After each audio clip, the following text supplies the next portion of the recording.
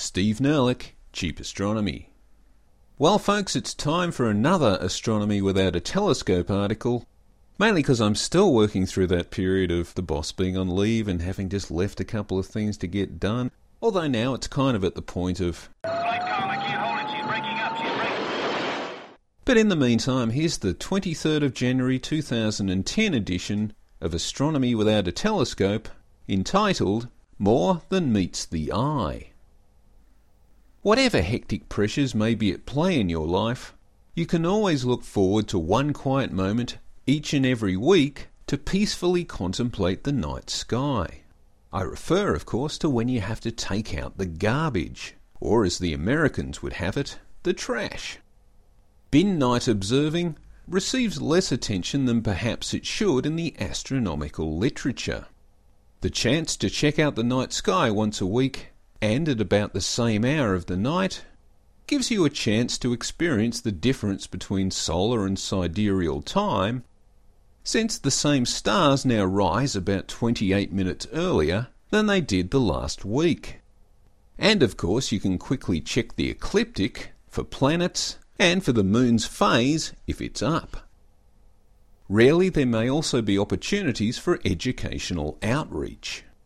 A neighbour, aware of my astronomical tendencies, once asked me what happened to the Milky Way, which she recalled seeing as a child. I didn't consider this a dumb question, since I remember seeing it as a kid too. These days it really is a ghost of its former self. So we had a useful chat about light pollution, and then she said it. "What's that red one? Is it Mars?" Not being on the ecliptic, of course it wasn't, and the proximity of Orion's belt was a bit of a giveaway. "It's Betelgeuse," I told her, which was a name she remembered from a Douglas Adams story, and then, our bins in place, we said good night. That's what you call astronomy advocacy in 60 seconds. But I really hate that colour thing. I've spent literally years unsuccessfully squinting to try and make out the allegedly red colour of Mars or the yellowish tinge of Saturn, but as soon as I get someone else interested in the night sky, they start picking out M-type supergiants. It's not that I'm colourblind. I manage just fine in the daytime, but for me, bin nights have always been a strictly black and white affair. That is, until now. I recently saw that Mythbusters episode about how early sailors wore an eye patch so that during a cannon battle they always had one dark adapted eye. Allegedly this was so they could go into the powder room for more ammunition without having to light a match. As you probably know, it's all about the rods and the cones in your retina.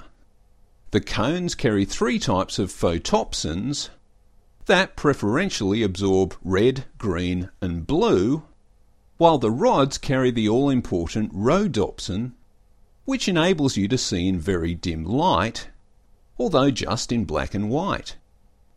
But you've got to be careful. A sudden exposure to bright light causes light bleaching. Normally low-level light causes rhodopsin, which is a protein, to reversibly convert retinol, which is an organic compound held within the rhodopsin protein molecule, built up from and closely related to vitamin A, which is where all that dialogue about eyesight and carrots comes from.